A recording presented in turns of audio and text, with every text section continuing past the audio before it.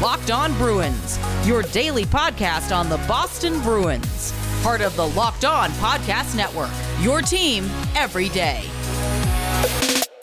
What is up, my friends? Welcome to the Locked On Boston Bruins podcast, part of the Locked On Podcast Network.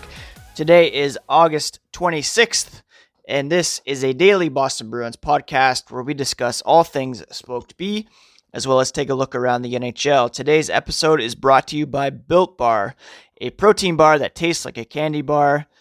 Go visit BuiltBar.com right now for more details. I am your host, Ian McLaren, and you can find me on Twitter at Ian C. McLaren. You can also follow the podcast at LO_Boston Bruins. The podcast is available on Apple, Spotify, Pocket Casts, Google, Stitcher, wherever you can get your podcasts.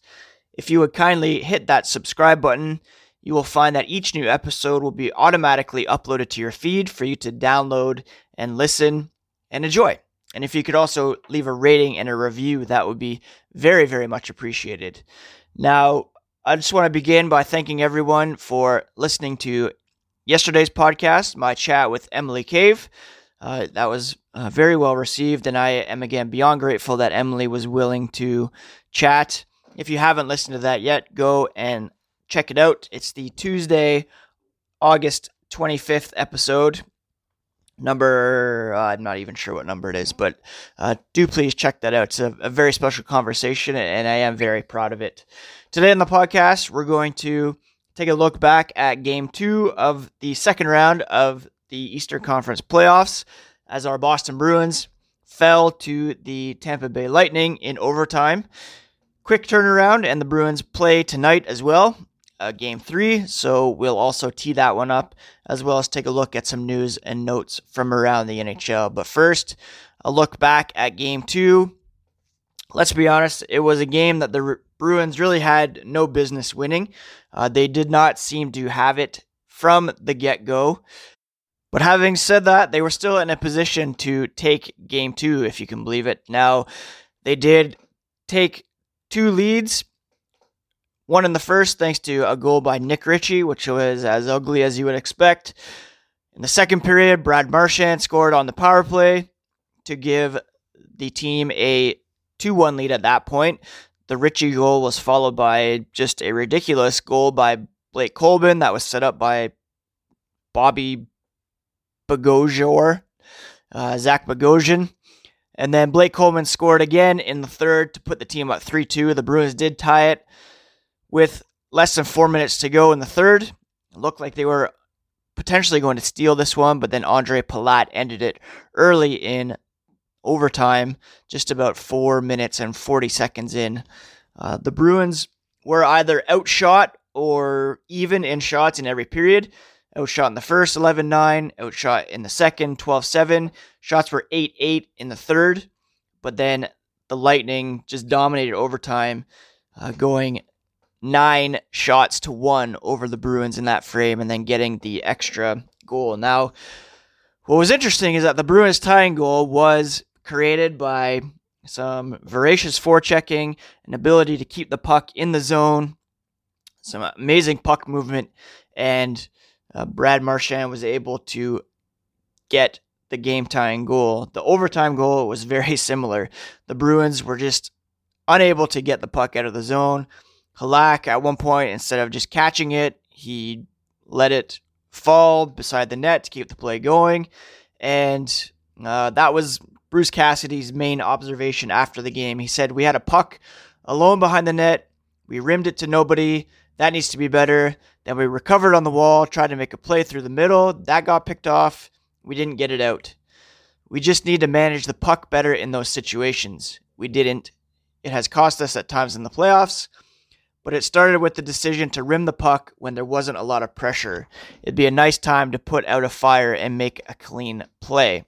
Now, one of the big questions after the game is that since the Bruins will play Game 3 here tonight, whether or not they would go back to Yaroslav Halak or whether they would give backup Dan Vladar the start in net with, no NHL playoff experience to speak of and very limited time with the Boston Bruins.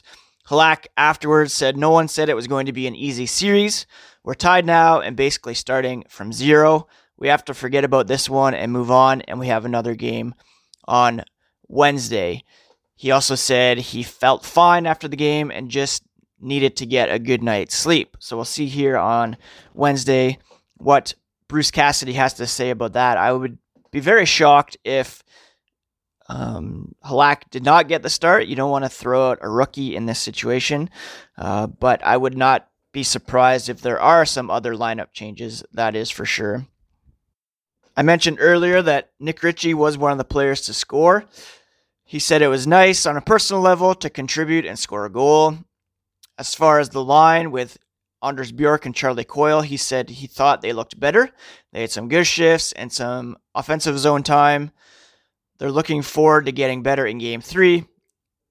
And I'm not entirely convinced they'll get a shot at that, to be honest. I don't know if Bruce Cassidy will have the patience to go back to that line. Bjork didn't look overly effective. Ritchie, his lack of speed is very detrimental. And I wouldn't be surprised if, for example, Sean Corrali was bumped up to that third line for today's game, and Par Lindholm comes in the lineup, perhaps even Jack Stanika, but that's speculation at this point. On a positive note, Marchand's 2-goal night has him climbing up the ladder of some in Boston's all-time postseason rankings. He moved past Bobby Orr, if you can believe it, into sole possession of 7th place on the team's all-time points list with 94, tying Ray Bourque for 8th in goals at 36. It also marked his 29th multi-point game in the playoffs, tying Phil Esposito for second most in Bruins history. Pastrnak had 2 assists, giving him 51 career playoff points in 49 career postseason games, 7th active player to accomplish that feat in less than 50 games. And Patrice Bergeron, he played in his 146th career playoff game, passing Wayne Cashman for 3rd in team history. Looking at the overall numbers, we see that, the Lightning just pretty much dominated this game.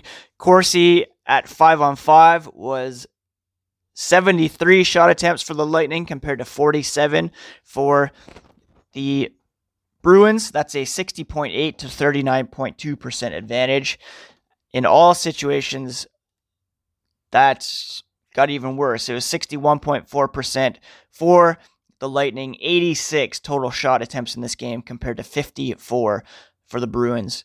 They had more high danger chances, more scoring chances, 34 to 26. Shots was 40 to 25, and expected goals 3.69 to 1.76. So pretty much a decisive win for the Lightning in terms of how the game was dictated. Again, it would have been amazing for the Bruins to steal this one and go up 2-0. They didn't. It's a close series, as we all expected. I wouldn't have thought there'd be a 2-game swing in the series at any point. And hopefully the Bruins can get back on track here in Game 3 on Wednesday. Before we get into that, let me talk to you for a moment about DoorDash. If you're hungry for the game tonight, you can download the DoorDash app and choose from a wide number of restaurants in your area to get whatever you are craving. Especially at this time with COVID, it's important to continue supporting local restaurants, and you can do so safely. Restaurants are open for delivery on DoorDash, and they need your patronage now more than ever. You've counted on restaurants, now they're counting on you. And while their dining rooms may be closed, they're still open for delivery with DoorDash. Ordering is easy. You just download the app, choose what you want to eat, and your food will be left safely outside your door with the new contactless delivery drop-off setting. Our listeners right now can get $5 off and 0 delivery fees on their first order of $15 or more when you download the DoorDash app and enter code LOCKEDONNHL. That's $5 off and 0 delivery on your first order when you download the DoorDash app in the App Store and enter code LOCKEDONNHL. All right, so Bruce Cassidy just had his media availability here on Wednesday in advance of Game 3. he did confirm that Yaroslav Halak will get the start in net. Although if he falters at all early on, you would expect that maybe Dan Vladar will come in just to get some experience and also to, just change the momentum a bit perhaps. Bruce Cassidy did also say that he has a game time decision to make in terms of the forwards. And if whoever is in question isn't able to go, he's considering rolling with 7 defensemen and 11 forwards. So it sounds like there's a forward who potentially injured or banged up. And if that forward cannot play, then he could insert Jeremy Lauzon or perhaps John Moore into the lineup and roll with 7 forwards. Now, that could be tricky in the event that a forward is injured in this game and then you only have 10 to go with. But he did mention that Connor Clifton has skated at forward before. And he could be pressed into that situation if necessary. Bruce Cassidy did also say that some of the middle lineup guys really need to step up. He credited Brad Marchand for being the best forward on the ice in Game 2 and said some of the other Bruins need to step up, pull the veteran core along, and make a name for themselves. Guys that they're counting on being Bruins for years to come and who need to elevate their games to the next level. Reading between the lines, you think of someone like Jake DeBrusk, whose agent is looking for a big deal for him. You think of a guy like Andre Kasha, who has played well for the Bruins, but who has yet to find the back of the net and who is under control for some time. A guy like Anders Bjork, who the Bruins just re-signed as well. So those middle of the pack guys, you know what you're going to get from David Krejci. You know what you're going to get from Charlie Coyle. Whoever is playing on that third line, whether it's Bjork, Ritchie, Corrali, if someone else comes in like Carson Kuhlman or Jack Studnicka, those are the kind of guys that will need to step up in order for the Bruins to be successful. We saw for the Lightning in, Game 2, you saw Braden Point step up. You saw Blake Coleman step up. Their third line's been playing very well. And so in order for the Bruins to be successful tonight and moving forward, they need to get those contributions from those, middle 6 forwards, apart from Krejci and Coyle, who we know will step up. So that's kind of setting the table for Game 3 between the Bruins and the Lightning that is set to take place here on Wednesday evening in Toronto. For the Tampa Bay Lightning, it appears as though Ryan McDonagh will be out of the lineup once again. John Cooper would not say who his starting goalie would be. Andrei Vasilevsky, of course, is the starter and a Vezina Trophy winner, a Vezina Trophy finalist. If he were to go to his backup, it would be Curtis McElhinney's first appearance in the bubble of any sort. So that would be kind of a, bit of a wild card for the Lightning, to be sure. So I would expect Vasilevsky to be back in net. It helps that it's a later start. It'll be 8 o'clock tonight instead of 7 last night. And so they'll just have that extra hour to prepare and to rest this afternoon as well. One little bit of good news that just came out. Claude Julien, Montreal Canadiens head coach, he says he will be back coaching next season. Former Bruins head coach, of course, won the Stanley Cup with our Bruins back in 2011. He was forced to leave the bubble while the Canadiens were still in their first round playoff series with the Flyers due to a heart condition, and he had to have surgery to have a stint put in, I believe. So good news is he's feeling better, back on his feet, and it looks like he'll be back coaching next year. And as much as Boston and Montreal have a rivalry, I'll always have respect for Claude Julien for what he did with the Bruins, winning a Stanley Cup with them. Before we move on, let's talk for a moment about erectile dysfunction, which, let's be honest, not an easy conversation to have. Usually we just brush it off or blame ourselves, or we avoid it altogether. But with Roman, it's easy to talk about it, with a real healthcare professional who can prescribe real medication. Simple, safe, and totally discreet. You can get a free online evaluation and ongoing care for ED, all from the comfort and privacy of your own home. A healthcare professional will work with you to find the best treatment plan, and if medication is appropriate, Roman will ship it to you with free 2-day shipping. Getting started is simple. Just go to getroman.com/lockedonnhl and complete an online questionnaire. If approved, you'll get $15 off your first order of ED treatment. That's getroman.com/lockedonnhl to get $15 off your first order of ED treatment if approved by a licensed healthcare professional. All right, well, I was hoping to have an interview for you guys to post today, but it doesn't look like it's working out for today. Still hopeful that either tomorrow or Friday, this guest will come on, and pretty excited to talk to him. Someone who's been in the hockey world for quite some time now, and I think you guys will be interested to hear his take on the current game and the Bruins. So again, another tease. Hopefully that comes in before Friday. So let's just recap what's happening ahead of Game 3.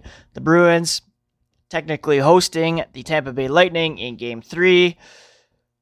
In Toronto, second game in 2 nights. Yaroslav Halak will get the start between the pipes. Of Dan Vladar, Bruce Cassidy said, "We're not nervous of putting him in there. We're not afraid of putting him in there." But they asked, is it necessary, first of all? And that has to do with how Halak was feeling, and he has recovered well from last night's game, so all is well there. And, B, the situation, he's never played, so it's a big ask to put him in net at this point. That's where the Bruins are at. If they have to, they will, and they'll play well in front of him, and hopefully he'll be up to the task, if necessary, of course. I mentioned earlier that they could dress 7 defensemen. Cassidy said it's something that they contemplated going into back-to-back situations. Some guys have a heavier workload. Charlie McAvoy, for example, upward of 25 minutes. And they have some smaller guys that it's a physical series, so it saves a little wear and tear to put some fresh legs in there. The disadvantage is that it gets guys out of the rhythm to roll 7 defensemen. And obviously up front, again, like I said earlier, what if there's an injury to a forward? That's when you get down to 10, and there's some risk involved there. So that is where they will have to be careful. One quick note, looking ahead to next season, Cam Neely last week, I believe, said he was hopeful that there would be some fan involvement. There was the idea floated out that the NHL could return to action in divisional bubble cities, but it's not something they have necessarily considered at the moment, according to Deputy Commissioner Bill Daly. He said he doesn't think the current format for bubbles would work for the regular season, particularly because their objective is to play a full season, and he isn't sure how they could do that in the format they're currently utilizing. He said, quote, "It's already a significant amount of time just to complete our playoffs in that type of bubble format. I don't think it's going to look like what we're currently doing, but could it be a variation of what we're currently doing? I wouldn't rule that out any more than I would rule out any number of other alternatives." He said they'd love to be in a position to reopen on December 1st with full arenas, but acknowledged that might not be possible under the current course of the COVID-19 pandemic. That's an understatement at the very least.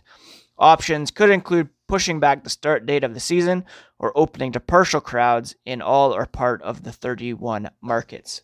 So that's just looking ahead to next season. Right now, they're on track to finish the Stanley Cup final in early October, have the draft, and then they'll go from there and see what the situation is. I heard on the Daily podcast yesterday from the New York Times that if things continue, then there could be around 300,000 deaths in America by Christmas. So that's depressing and doesn't lend itself towards having fans in the stands for sports, that's for sure. Anyways, a bit of a downer to end on, but hopefully the Bruins can rebound tonight with a win in Game 3. And we know that they have yet to face a series deficit in these playoffs. They did lose Game 2 against Carolina, and then won the next few games in order to take that series. The next 3 games that was. So hopefully, same scenario, but I would be surprised if this series doesn't go at least 6 or 7 games. Now, some late breaking news here in regards to the Arizona Coyotes. They have been sanctioned for violating the NHL's combine testing policy during the 2019-20 season, and they will forfeit their second-round pick in the 2020 draft and the first-round pick in the 2021 draft. Ouch.